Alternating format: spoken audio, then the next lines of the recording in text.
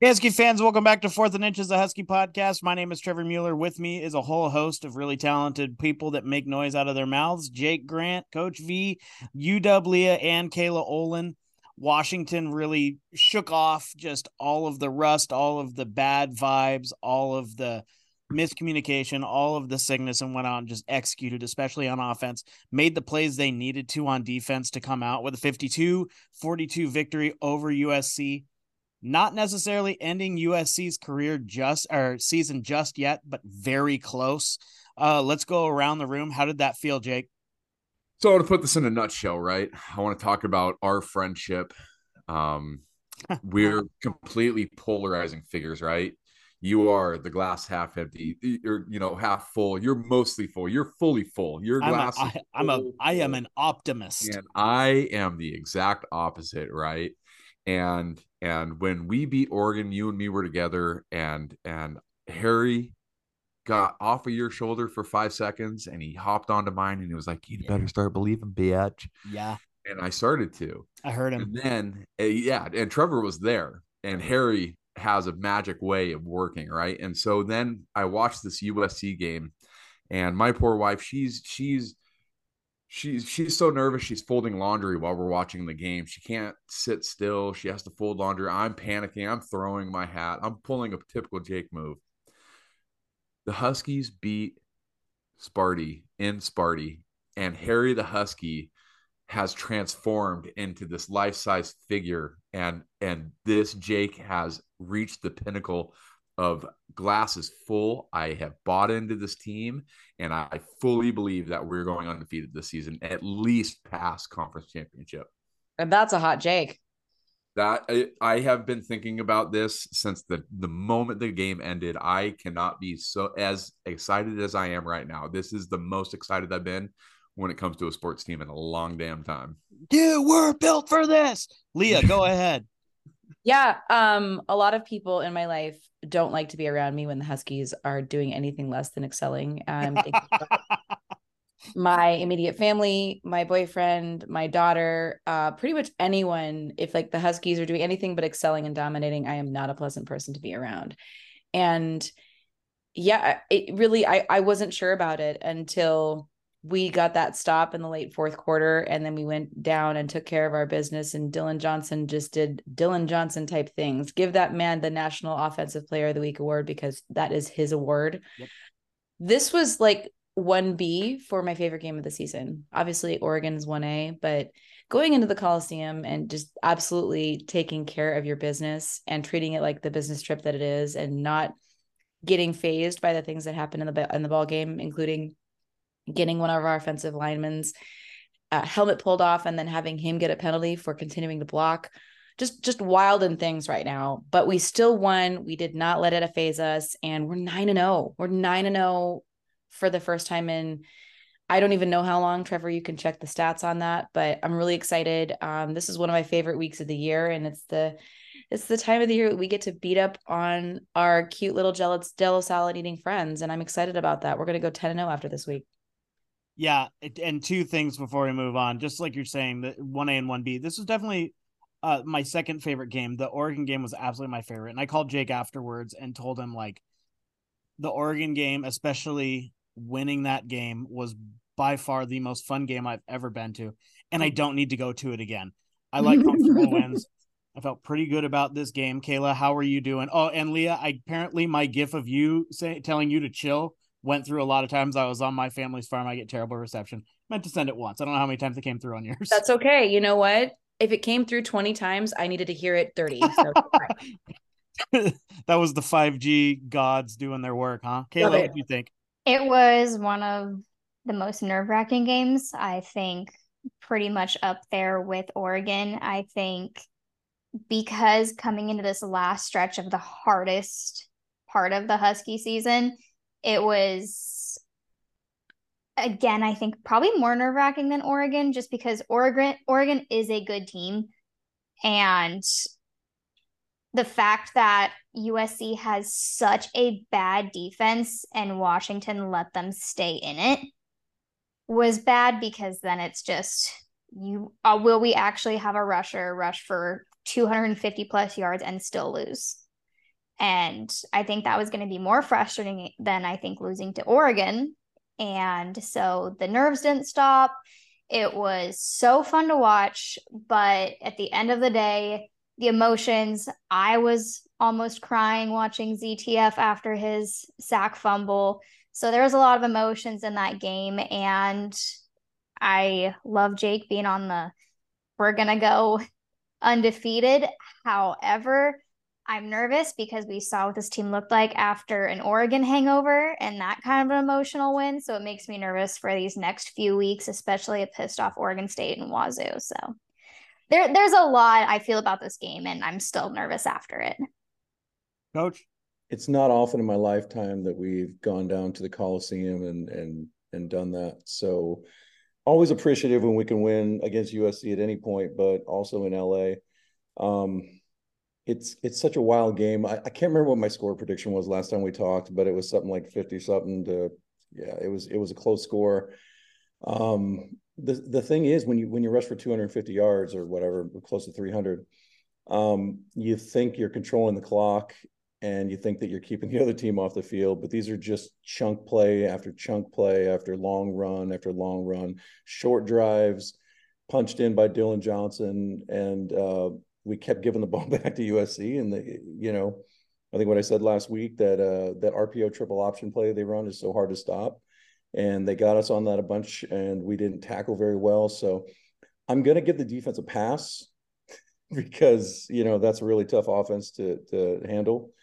And the proof is going to be, the next opponent, Utah. And we'll get into that. But I'm just excited. I woke up 9-0. And it's funny, like these last several weeks, I wake up in the morning, I'm like, I don't even care if the Seahawks win. Yep.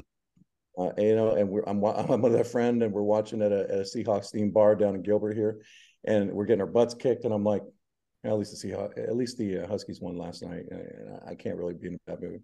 So 9-0, it doesn't happen very often. You got to treasure it and just, focus on Utah, because it's despite the fact that they're not super elite Utah and they don't have Cam Rising and all that, they're still physical and they're still fundamentally sound, and they can come into Husky Stadium and catch you slipping. So it's time to focus on that. Yeah, and I kind of want to talk about the defense for a little bit, because the fact is they were getting to Caleb Williams.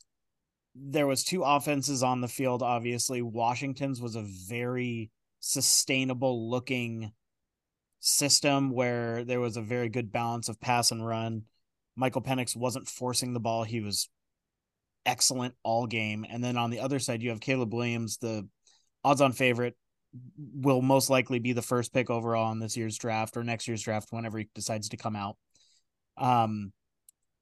It looked unsustainable because of the way that he was having to run for his life. He was having to break tackles. We almost had him to the ground multiple times, and he was able to make hero-esque throws. And, juke Jacob Bandis. So I think I've been kind of defensive about the defense. Of course, they didn't look elite against USC. USC is one of the best offenses in the nation. But in 2 fourth quarter games against Oregon and USC, they've given up 7 total points, and they won both of those games. So this defense does exactly what they need to do. And Kayla, great point about ZTF getting that fumble, amazing fumble. Really, after that play, I felt so good, because Washington then could be in control of who was going ahead and who was having to chase. And I felt like that was so important in a game where we have 2 explosive offenses. Anybody like to comment on that? Yeah, I'm really glad that you brought that up, because there was a moment, I think it was late in the third quarter, maybe the start of the fourth quarter, when they showed Caleb Williams after a drive. Oh, yeah. And he looked exhausted. I mean, mouth breathing, looking like me out there, just sweaty and mouth breathing. Jake around a nacho bar. Just not a great look. When I saw that Caleb Williams, that was the first time I think I'd ever seen him gassed like that in the middle of a game. And it proved to me that UW's defense was on the verge of stopping USC's offense. And it was at that moment in that game that I knew that Washington's defense was going to hold up late in that game, because outside of Caleb Williams, USC's offense, there was nothing. and it was dependent on Caleb Williams making spectacular play after spectacular play. So when I seen him gassed, I knew that Washington's defense was on the verge of a breakthrough. Kind of going off of that, I felt like we were so close to getting to Caleb so often in the first half. And I remember thinking out loud, we're going to get something here. We're going to get a sack or we're going to get something special because we keep almost getting him down. And sure enough, that strip happened and ZTF got to have that moment.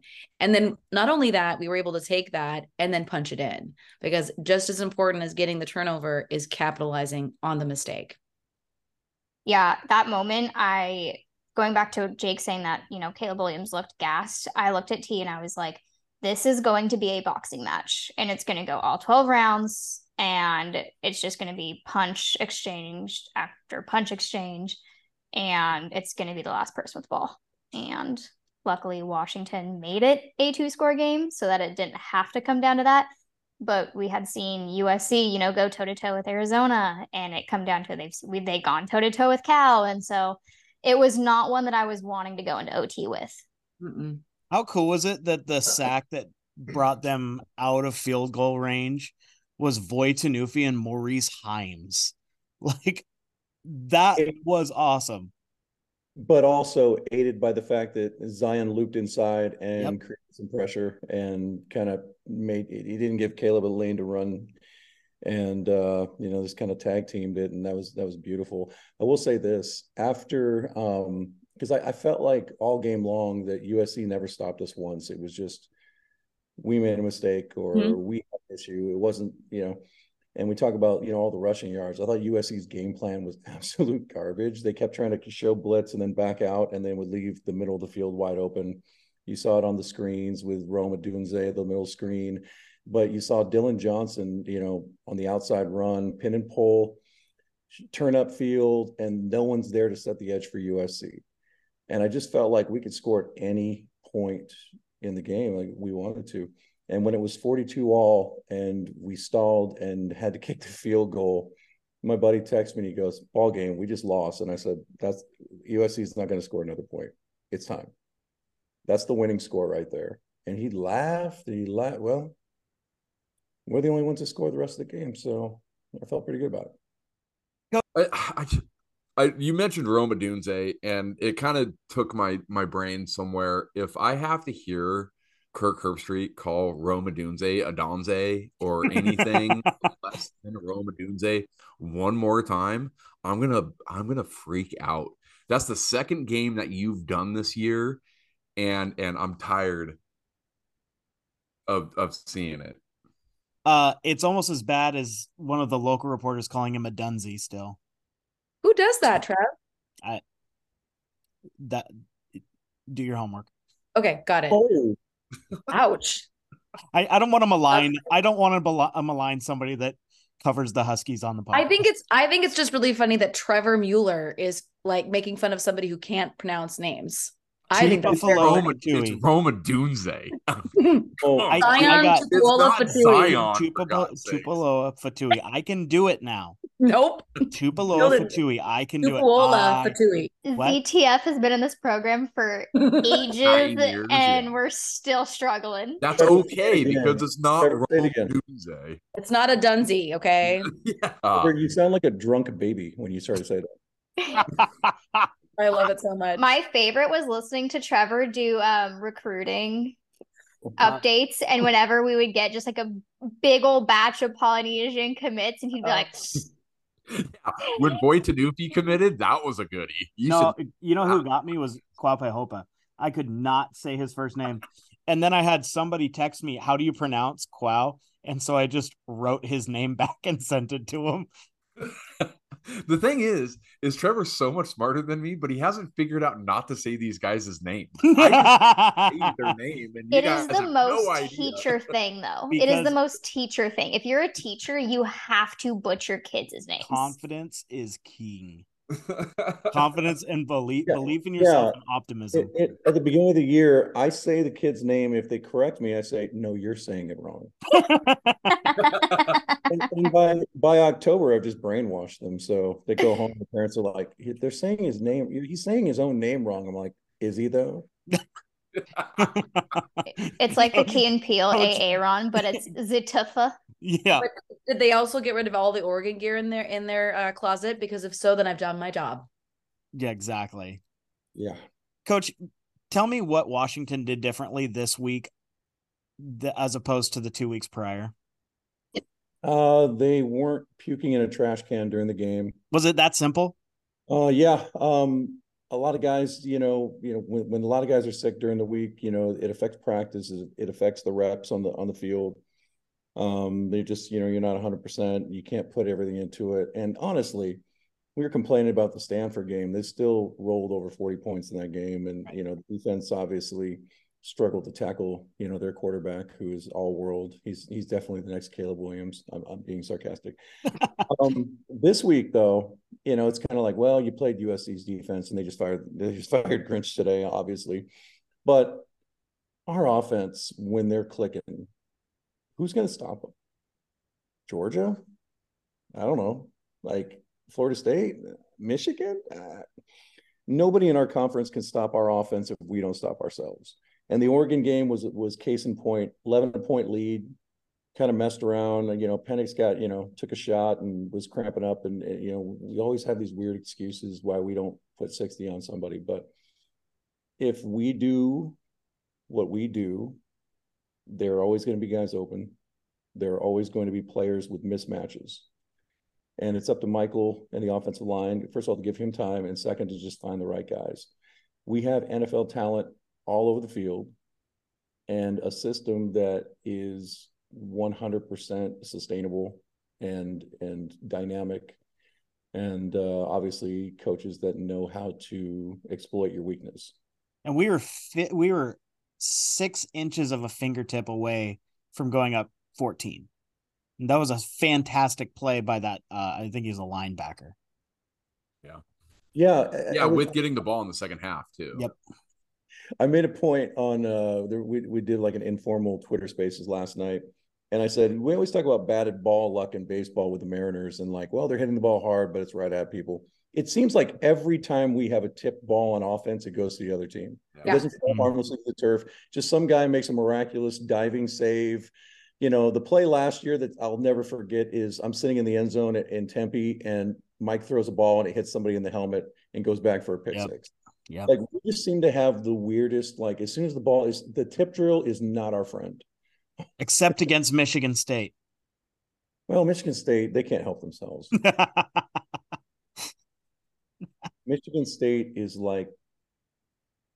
And they beat the Cornhuskers this weekend for their 3rd win on the season. So congratulations to Sparty on that. Does that make them Michigan's best win? Oh. Just saying. Jake, we're going to get to some hot CFP talk at the end of the podcast. Okay, but we'll get there. Yeah, we'll get there. I love it. Let's talk about this defense. It felt like they were getting to the quarterback often. Caleb Williams is so slippery, so strong, and is just so good at improvising. Everybody is comparing him to Patrick Mahomes. I didn't know if I believed it, and then I watched him for full 60 minutes uninterrupted, and I kind of agree with it. How do you guys feel the defense did against the best player in, the number one prospect in college football? I feel I was torn. I agree that the defense did get to the quarterback. We didn't get home all the time. For some reason, we can't seem to finish those sacks. I'm so glad ZTF did with that strip fumble. That was an absolute game changer when that happened. But I could count probably 3 or 4 more that probably should have been home. The one thing that you mentioned Jacob Bandas earlier. Anybody that thinks that Jacob Bandas should have made that play out in the open is absolutely out of 0%. Their mind. That is a big boy chasing down one of the best athletes. I loved the hustle. And even seeing him hustle down the sideline was incredible. Yep. The linebacking play, I thought during this game was a little suspect. For the first time in a long time. I was not a huge fan of the way that Edifon took routes to the ball carrier, and that might have something to do with the fact that Caleb Williams is just that elusive. It seemed like he was taking bad routes to the ball, especially going from sideline to sideline. It seemed like he was always behind Caleb Williams when Caleb took off out of the pocket. But outside of that, I mean, it almost seemed like they were tempting Caleb Williams to run with the soft coverage on the outsides, and then the linebackers just constantly being 10 yards back. I think that they knew that they just needed those couple of stops when it came to USC's offense, because they knew that this offense was going to do the amount of scoring that they were going to do going into this game. So it was just get those few necessary stops that's needed to win the ball game and get out of SC with a win. You didn't need to go in there. You didn't need to do anything spectacular. You just needed to get out of there with a win. And I think that's exactly what the defense did. Yeah, I think that, I mean, the defense played a decent game. The biggest issue that I've seen is the missed tackles and not wrapping up. It kind of reminds me a little bit more of like preventative defense instead of playing defense to get stops. And I think also as well, I mean, you look at what they did and you still have to give them credit. They adjusted for playing Caleb Williams, and their first downs by passing, only one after on a third down, not in general, but just on a third down. And then you allow 3 first downs by rushing. So the defense definitely made them use their legs a lot more, which I think was huge, especially against a Caleb Williams type arm. It's just Caleb Williams is elusive and there's not a lot you can do about it, but they kept the defense, I think, shot them in the foot, allowing more room and not getting much help. I think it was kind of more of everyone trying to do their job individually and less of kind of, let me just do some team effort here. But if there's a missed tackle, then it's going for another extra 10 yards. I don't know if that made much sense, but the bummer part about it for me is I don't want to beat down the linebacker group, because I feel like they've been really, really solid for a really long time. But if you look at the top 2-3 tacklers on this team, it's Dom Hampton, it's Thaddeus Dixon, and it's Mish Powell. You're looking Carson Brunier is your leading tackler and linebackers with 5, and then you're looking at Raylan Goforth. Tupatala's got 3, Goforth has 2, and Eddie Ulufushio has 2. And for a linebacking core, that's not great numbers when it comes to a team that rushes the heck out of the football. I'd like to see all of them around the 7-8 tackle mark. And it's easy for me to say as far as as far as a podcaster goes. I don't want to sit here and I don't want to say that they played like dog crap all game, because I don't think they did. I think that they schemed up good pressures, but I just don't think that sideline to sideline route, chasing the ball carrier down was all that good this game. I agree with you 1,000%. And this is probably a question for all of you, but Jake, I don't know if you want to answer it first since you touched on it, but aside from the linebackers being a little bit more kind of thin in terms of the depth, but are we more hard as Washington fans because we do have Eddie and we do have ZTF and they're not producing the numbers that are quote unquote expected out of them? I would say we're probably hard on them because we have the last 10 years as recent history of what our middle linebackers have done in this program. We're looking at a 2023 UW football team that's being completely carried by an offense with defense as its kind of secondary piece, versus if we want to look at the Browning's, what was that, his sophomore year in 2016, 16? That defense was, in my opinion, was the main contributing reason as to why that team was so good. And that linebacking core was incredible. And we've seen that all the way up until Eddie's probably freshman, sophomore year. Since he's played linebacker, it's just been a constant of great linebacking play coming out through this program. And so to see it not be that is a little bit shocking to fans. I think the linebackers, while I think you're right that they did miss some plays, I thought Raylan Goforth was pretty good in coverage, especially in the end of the game. He was there on some plays. Carson had a sack and he slithered out of it. But I think overall, even in those tough games where the defense has given up stuff, I really don't see it as an issue with the linebackers as much as it is with some of the moving pieces in the secondary. Go ahead, Coach. Well, just kind of take it back to the beginning. I thought that was our linebackers' worst game of the season. 100%. The contributing factor is the USC offense and the way that Caleb can hurt you outside the pocket. My biggest complaint all night long was that we weren't doing a good enough job of containing. We were letting him, one guy would come off, Trice would come off the edge with pressure, but he would escape the other side. We weren't setting the edge. We weren't containing. We weren't, sometimes you just got to mush rush and keep them in the pocket. Early on, I felt like guys were diving for tackles instead of just, squaring up and making the play. They were trying to make the big play, get a 1 yard gain, a tackle for loss. And next thing you know, the guy's down the sidelines. I think there was a lot of nerves involved. I will say this, though. I wanted to see Raylan Goforth play a heck of a lot more than he did last night.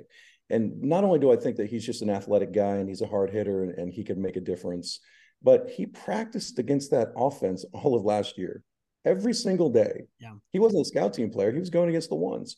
So if anybody had an intimate knowledge of what Caleb was going to do in the pocket or when he was going to break the pocket or all of that, I feel like Raylan was kind of qualified to be that guy.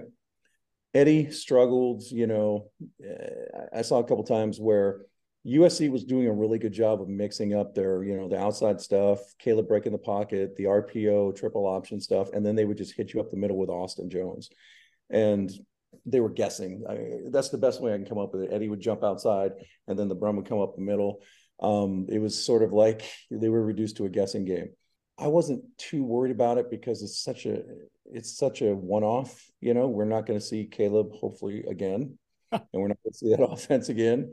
So my biggest thing is let's see what they look like next week. I think they'll be a little bit more in their comfort zone playing Utah inside the box for the most part. When did you guys feel comfortable, Jake? When were you? I feel like I already answered that question. As soon as they pan to Caleb Williams, then he's gassed.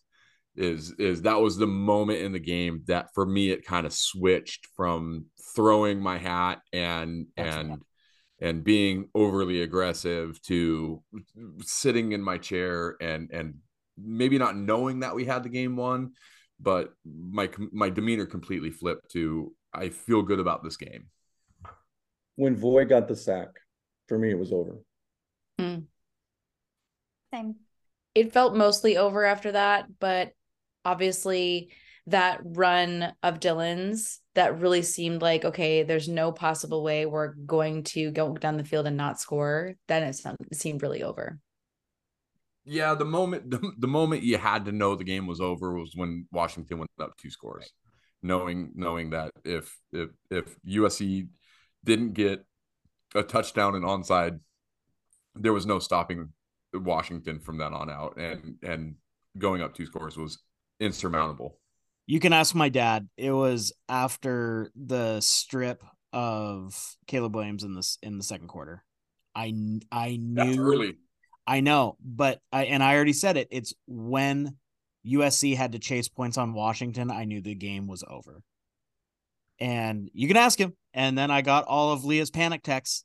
But I'm telling you, I felt as soon with the way that the offense was playing, as soon as they were the ones that were ahead and USC was trailing and they would tie the game, I knew that Washington was going to win. Even an interception in the red zone? Yeah, they were still up. They were still up 7. Yeah. Didn't matter. They were still, all they could do was tie Washington. Even Good with player. the field Unless goal. they went for 2, but. Well, they're not Dan Lannings.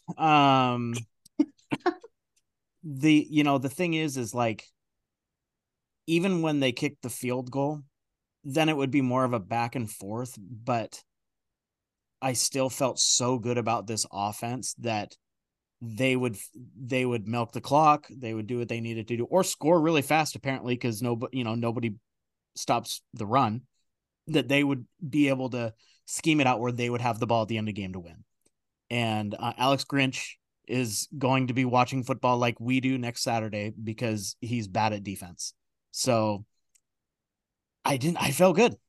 Let's go around. There are a lot of players to highlight. So I think with 5 of us on here, I think it would be appropriate for each of us to pick one on each side of the ball. Let's start on the offense. And Leah, why don't you take it away? I feel like this is kind of cheating to go first on this. Can we just all acknowledge that Dylan Johnson's the offensive player and pick somebody other than Dylan Johnson? 100%.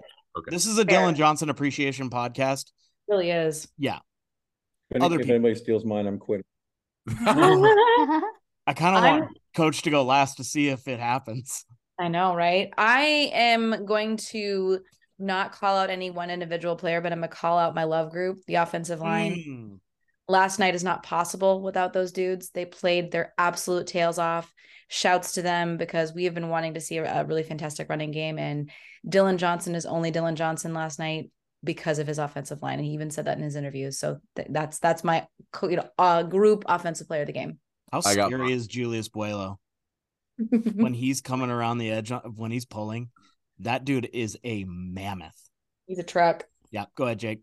Oh, she's got a defensive player to pick too, doesn't she? We'll go to defense after this. We're sticking on offense. Okay.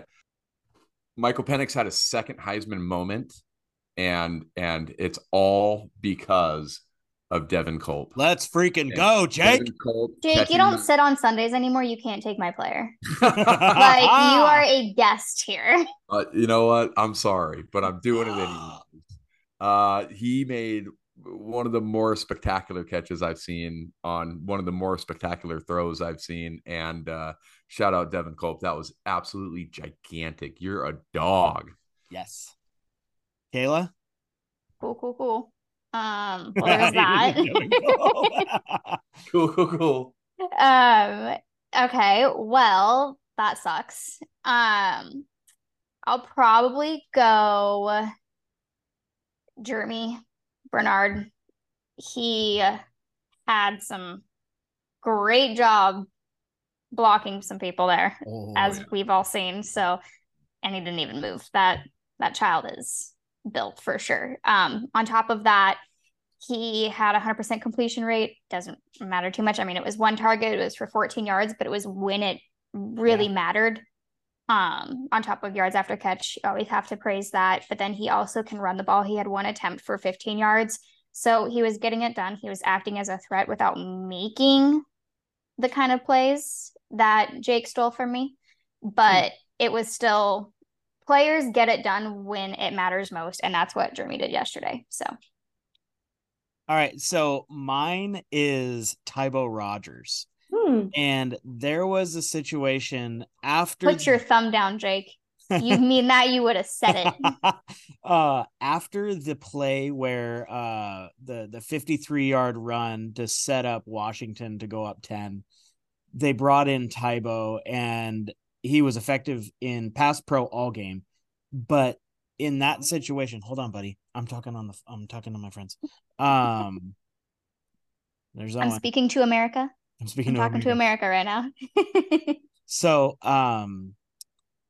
but they continued to stay on the ground. And I told my dad, I don't love a true freshman in this situation. And then he took one up the middle for about 7 yards to get it down to the goal line. And I turned around, I was like, you know what? I really love having Tybo Rogers in there at this moment. I think that's a great call. And then, of course, Dylan Johnson came in and got the touchdown. Coach, what do you got? Yeah, he also had a play in space out on the flat there where he really just made a guy miss, and we've been missing that from our running backs group so badly. It was cool to see him trust him as much as they did, because Dylan was out for a few minutes, just kind of on the sideline, just catching his breath. Okay, so Leah said the offensive line, which is kind of a cop-out, which is, Hold on. Before you go any farther, is it Parker Brailsford? Yeah, it is. And I'm going to tell you why. One specific thing, because USC's big pull in the portal was Bear Alexander from Georgia.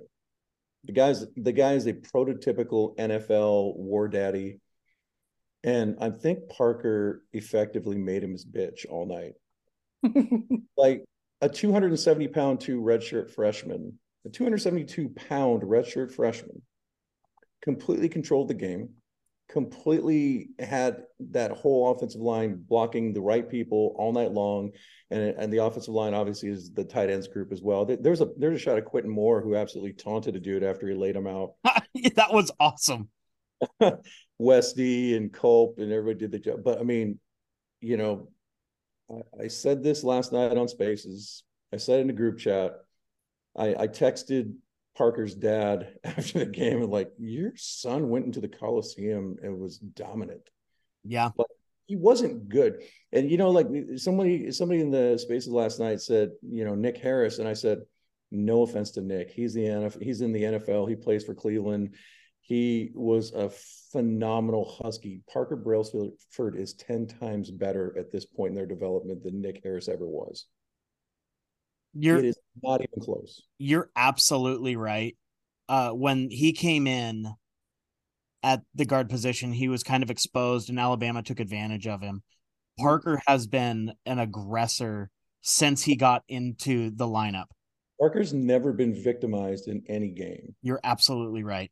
And it was like that at practice last year. When you talk to talking to Scott Huff and you know, when you go into the weight room there, they have their board that has everybody's pictures on it, and it's like starving, hungry, satisfied. And if you're in the starving group, it means that you just want it more than anybody. And he was in that group for the entirety of his, you know, from coming in spring.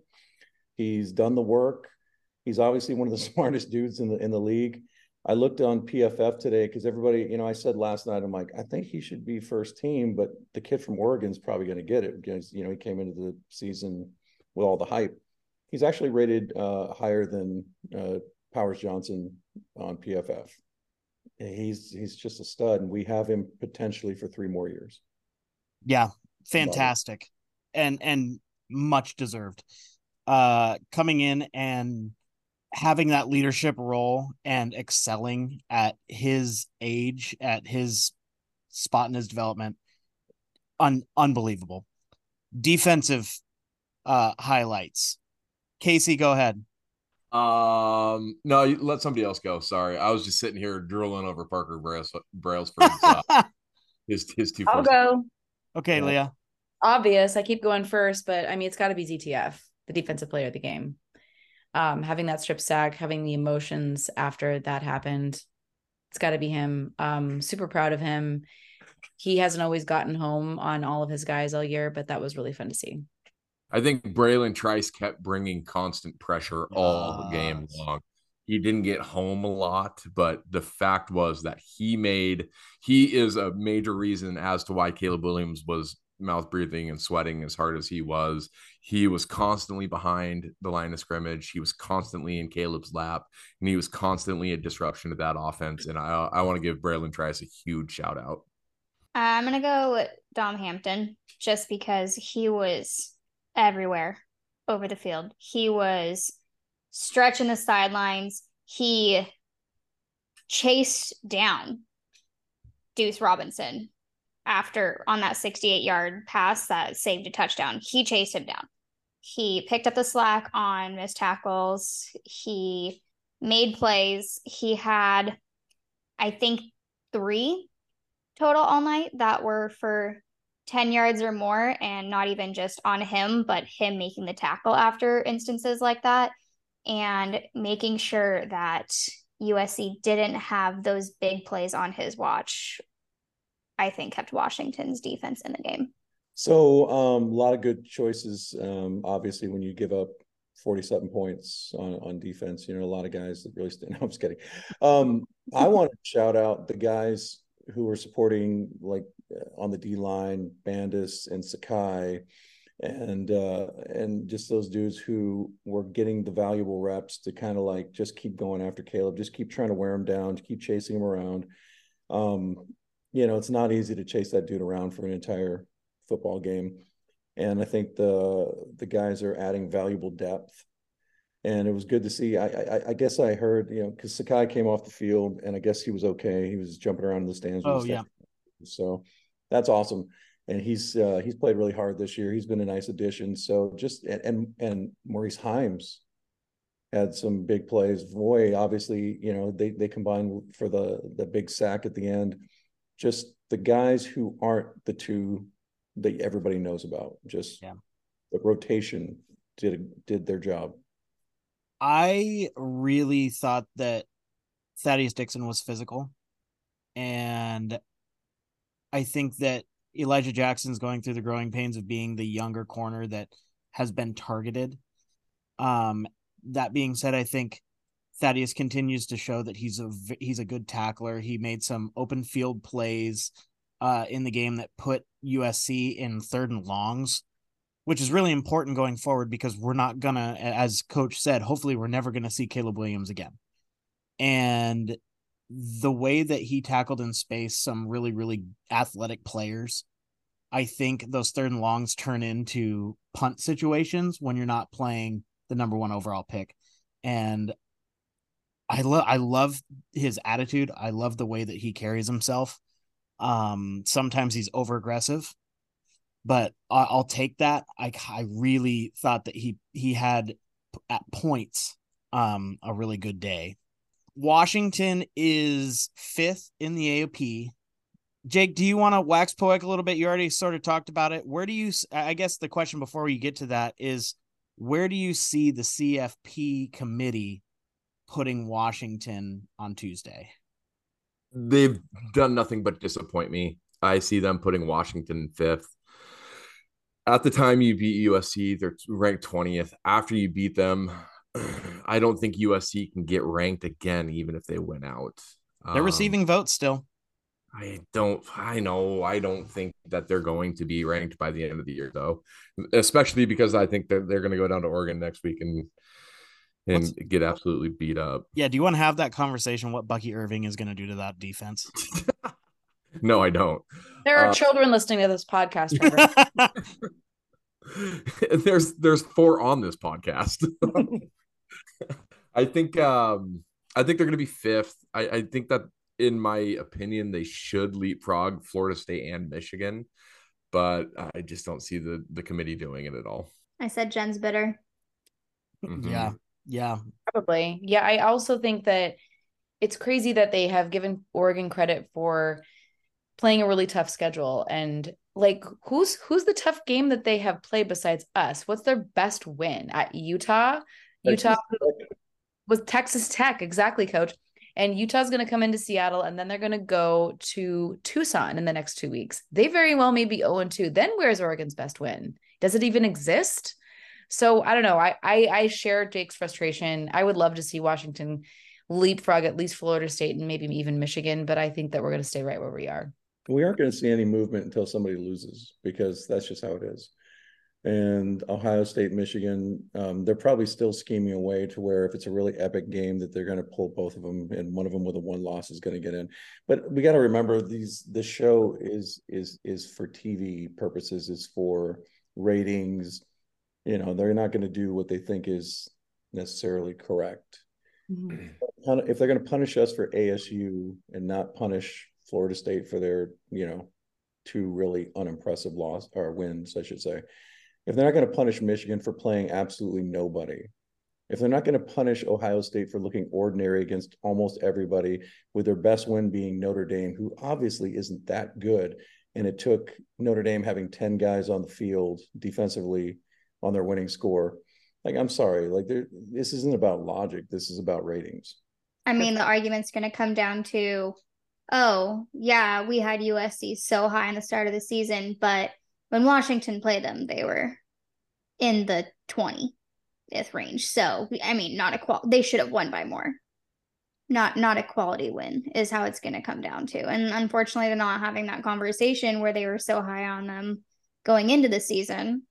It's now become, oh, well, they're just not meeting expectations. So who else besides Washington has a top 10 win?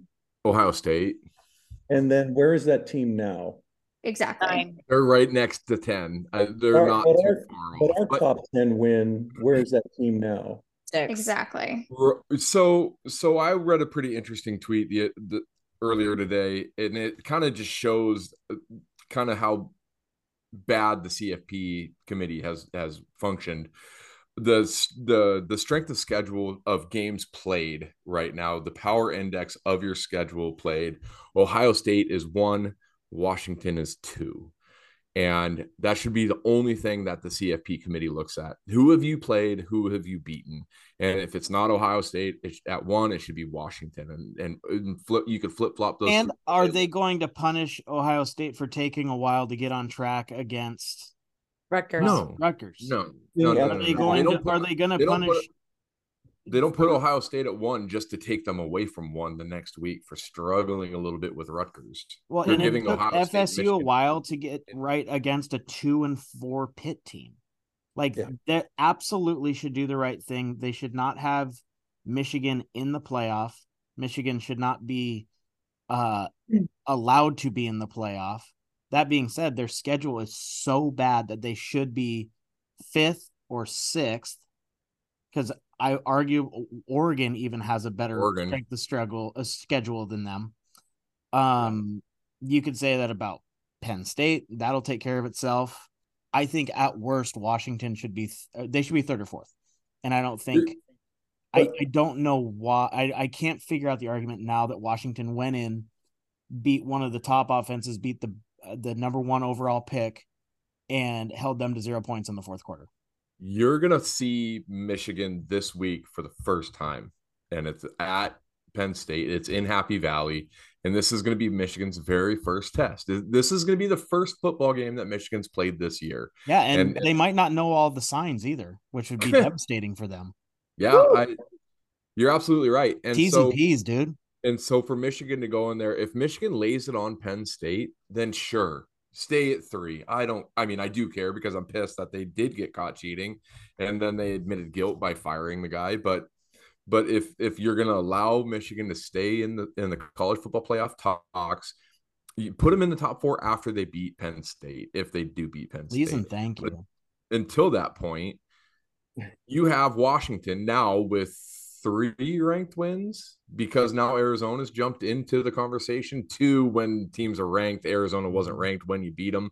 They are now. That win is looking better and better as the years go. While Oregon's win against Colorado is looking worse and worse. Yeah, it's true. Yeah, no, you're absolutely good though. But listen, you gotta the CFP television bonanza right now. You should look at it as like Mel Kiper's very first mock draft of the season. It's not serious. We're just throwing something against the wall, get people to talk about it, get clicks, get the conversation going. It's going to be decided, obviously, if we keep winning, we're in.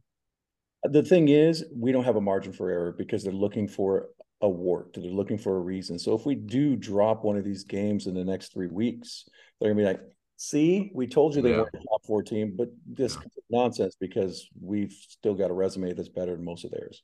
But look at the resume. Look at the marketable players that are on this roster. This is a perfect opportunity, exactly what you're saying, to introduce the country to Washington instead of ancillary. Like Pete Thamel's a big Washington guy, RG3's a big Washington guy. But they're still all so Uncle Phil centered when you get to Josh Pate and you get to ESPN at large. I feel like they're missing an opportunity because if you watch the tape, they're clearly one of the best teams in the country. They beat the darling of the West in Oregon already. And then they just went and put on an offensive clinic at USC. Introduce the country to this team. Right. Introduce this program to everybody. It's crazy, and I hate that. And Pat McAfee is one of our big sycophants right now. Like, he's on the Washington band. Kalen Gore goes on his show all the time. Give us the prime time. I promise you, we're going to be there at the end. Do it now. The thing about it is that it's not like we're new to the table. Washington isn't the new hot thing. Washington's been around for hundreds of years. 100 years, and they've been good for 100 years. They've had success nationally, historically, for years, And for them not to recognize that is an absolute shame. And it just irritates me that they're giving more and more of the proceeds to Oregon because of the Nike money. Yeah, we're not Minnesota. We're not Nebraska. We're not Miami. We have cycled back up and we're a national brand, and they need to start treating it like that. And it helps now having an athletic director who's, by all intents and purposes, is going to be at the forefront of making sure that happens. We have a coach that will capture the hearts of the nation when he is known. And I just feel like ESPN is bad at business. That's why they're losing a ton of money, that they're not highlighting how good of a program this is right now. Go ahead, Kayla.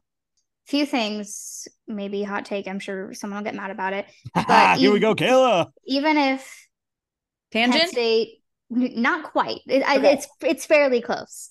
Even if Penn State does beat Michigan, or even if Michigan does beat Penn State, I still think that Oregon should be ranked ahead of them. 100%. I think that the talk and all this hype on Michigan, cool, yeah, you have JJ McCarthy, but like what you've always talked about, they have not played anybody. Whereas Oregon looks good multiple weeks. And aside from their head coach making really poor decisions, they could very well be undefeated right now. And my hot take is that I would rather play Caleb Williams and USC in the Pac-12 championship than Oregon again. For sure. To piggyback off that, I think that we're seeing now what the effect of not prioritizing our media presence has on perception of college football playoff. That goes back a decade, and you're absolutely right. That's right. And this is why I'm so very, very thankful that we have Troy Dannon and not his predecessor, because if Oregon had beaten Washington, Oregon would probably be number 2 right now. And that is not based on strength of schedule. It is based on brand recognition and watchability. And it's because they have put so much time and effort and dollars into their brand, where Washington was like, no, we're not that kind of a program. We don't need to take that seriously. Actually, you do. And this is where it burns you, because the lack of seeing the block W on TV absolutely affects our ability to stay ranked. And if we did a better job at that, I think we'd at least be sitting at 3 or 4 right now. Excellent point. And that's, also why I would rather play USC over Oregon. I could see if Washington went into the Pac-12 championship game undefeated, lost to Oregon, I fully believe that they would put Oregon in as 4 over Washington, hands down. I got to tell you, I would love to play Oregon again. You're the only one. I would in like there is a national championship game. That's it. There is no team that in this conference that I'm super nervous about. And yes, that's Harry the Husky talking, but I'm not. But I truly think Washington would win in a rematch. The thing is, I don't care who we play. I just want to be undefeated, and I want to get to the national championship game. Yes. Because it's been it's been a while since we've been on that stage, and it's about time that we get back. Having said that, USC on a neutral field, if they couldn't beat us at home,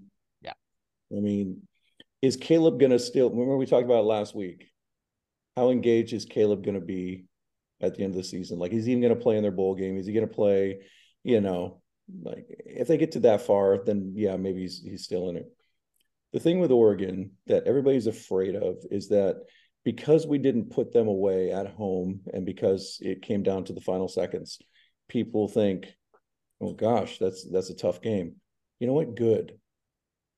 Because Oregon in that game, if we beat them again, they can't seed us 4. Yeah. They have to put us at least at 2.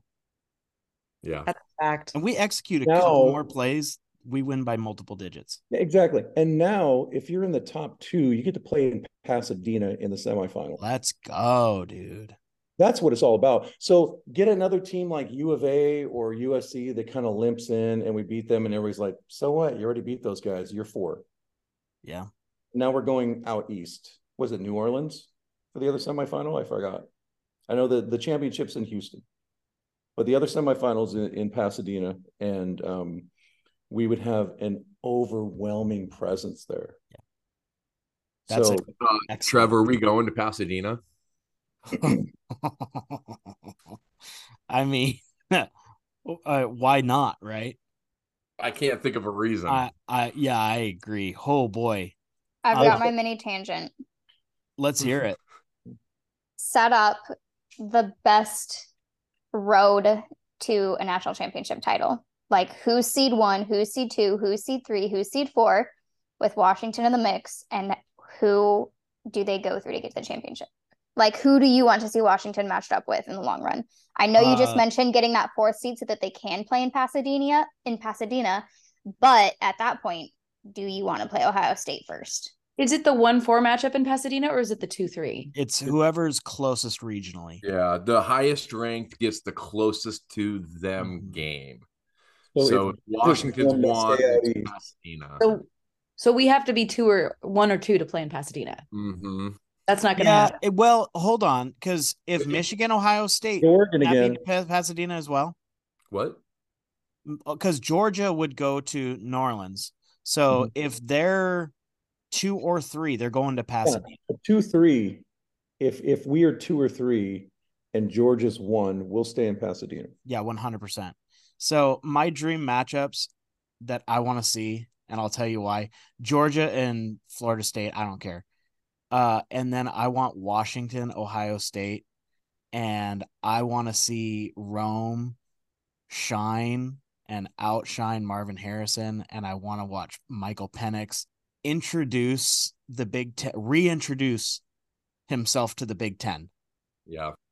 And that's I would favor Washington by single digits. And then we would see what happens in Houston. Against who though? Would you feel more confident with Georgia or Florida State? It's gonna be Georgia. Yeah. It doesn't matter what I want on that one. So your national championship is against Georgia? Yeah. Okay, I'm flipping. I'm going conference championship is against Oregon, semifinals against Georgia to take down the defending national champion. So you have no excuses there. And the national championship game is then you're against in New Ohio Orleans, State. though. Not if you're higher seed. What if it's a 2-3 matchup and we're the 2? How is that going to happen with Georgia? Yeah. They could drop one. Jake's like, I'll get there. Give me some time. Come back to me. Who are they going to drop one to? I don't know. I don't care. If that happens, then Bama and them are going to be in the championship. You said dream scenario, and you guys are just sitting here poo-pooing on me. This is a wet blanket. This is my dream. Get out of it. You guys go home. Hey, out of this is going to sound really bad, and it's going to sound stupid, and I say some things that are occasionally not intelligent. Can't top what I just said. But out of Georgia and Florida State, I think Florida State is a matchup problem, kind of like USC with their quarterback and how he can break the pocket, and those 2 ginormous, talented NFL wide receivers and Johnny Wilson and Coleman. They're a problem, and they're also got a really strong running game. So our defense is going to be tested. I think their defense is okay. Florida State's defense is okay. I don't worry about scoring on people. I think Georgia, especially if Brock Bowers is not 100%. I kind of I think in the trenches, they have an advantage up front on their offense. I think their offensive line is still really good, and I still think they can run the ball, but I'm not afraid of their passing game. What about you? I think that however we get to a championship game, and if we get there and if we win, I'm going to be happy, obviously, no matter what. But if Washington doesn't have to go through Georgia, Oregon will always say, well, you didn't have to be the defending champs. So I really want for Georgia to be on our path to getting the championship, whether that's in the semifinal or in the championship game. And as Jake said, I would really like to have a reintroduction of Michael Penix against the Big Ten. And I really want them to see who the best wide receiver is in the country and who the best quarterback is. So that would be my preference. I don't really care so much if it's Michigan or Ohio State. I don't think we're going to I don't think Florida State's going to make it to the championship game, but I do think that we need to go through Georgia for argument purposes, in case Oregon ever delegitimizes what we do, we can say that we actually beat them and Oregon couldn't. I just want to be able to win a national championship this year. So all of the Oregon fans who have been, recycling that whole "you never played on a field for a national championship" argument goes away, and then they could just go back to recruiting rankings. Right. I mean, I made that stat graph of like, they don't count any championship that was either shared or not played for, which basically means that anything pre 2003 doesn't count. So you're taking away all championships from Notre Dame, Michigan, Nebraska, folks that we consider blue bloods. Also, Oregon can feel like they're on the same playing field as everybody else, and they're just not. So let's get a national championship and let's break Duck Twitter. I can't wait. I think perfect, which obviously I'd be sad if Michigan doesn't really face any penalties with what's going on right now. But Georgia 1, Ohio State 4, say they lose to Michigan, but they still let a 1-loss Ohio State in. Washington 2, Michigan 3, us beating Michigan, and then beating Ohio State in the championship, I think would be beautiful. I think there's too many good teams this year to allow in a 4 playoff conference, college football playoff, to allow 2 teams from the Big Ten, especially when one of those teams isn't going to make the conference championship. Either Ohio State or Michigan's not going to make the conference championship, and I think that immediately eliminates them unless teams start dropping games drastically, which I don't see. I don't see Washington, I don't see Georgia, and I especially don't see Florida State dropping games drastically now. So if you're a 1-loss team and you don't make your conference championship, I just don't see the committee putting them in front of an undefeated or a 1-loss conference champion. I'm going to end it Bama's done it. I'm going to end it with this nightmare scenario for ESPN. You have 1 4-spot available, and you have a 1-loss Oregon and a 1-loss Alabama you can put in there. Oh no. Do you think they would do you think they just make it a 5-team playoff just because? They would literally be like, so emergency, we're having a play-in game. So in this scenario, neither one of them are making their conference championship game. I know, and that's, as I was saying it, I was like, okay, maybe, whatever, but you guys live in a fantasy land. Trevor does for sure. You gotta love those tangents. They bring us crazy places. I want to go back to the defeating both Michigan and Ohio State in the playoff. And then next year, just kind of, that would be like if Michigan and Ohio State were both next door neighbors, and in broad daylight, you came down the street with a baseball bat in the back of your buddy's truck, bashed both their mailboxes, and then showed up later for a Christmas party. Say who did that? That would be us going to the Big Ten next year, be like, hey guys, what's up? Let's go. 12:30. We got the prime time as USC Oregon got moved to 7:30. Huge game. It's the Dogs versus the Pig Farmers. Until then, Trevor Mueller, Jake Grant, Coach V, UW, Kayla Olin, go Dogs. Go Dogs. Go Dogs. UW continues the tradition of winning at USC, causing them to fire a coach. Go Dogs.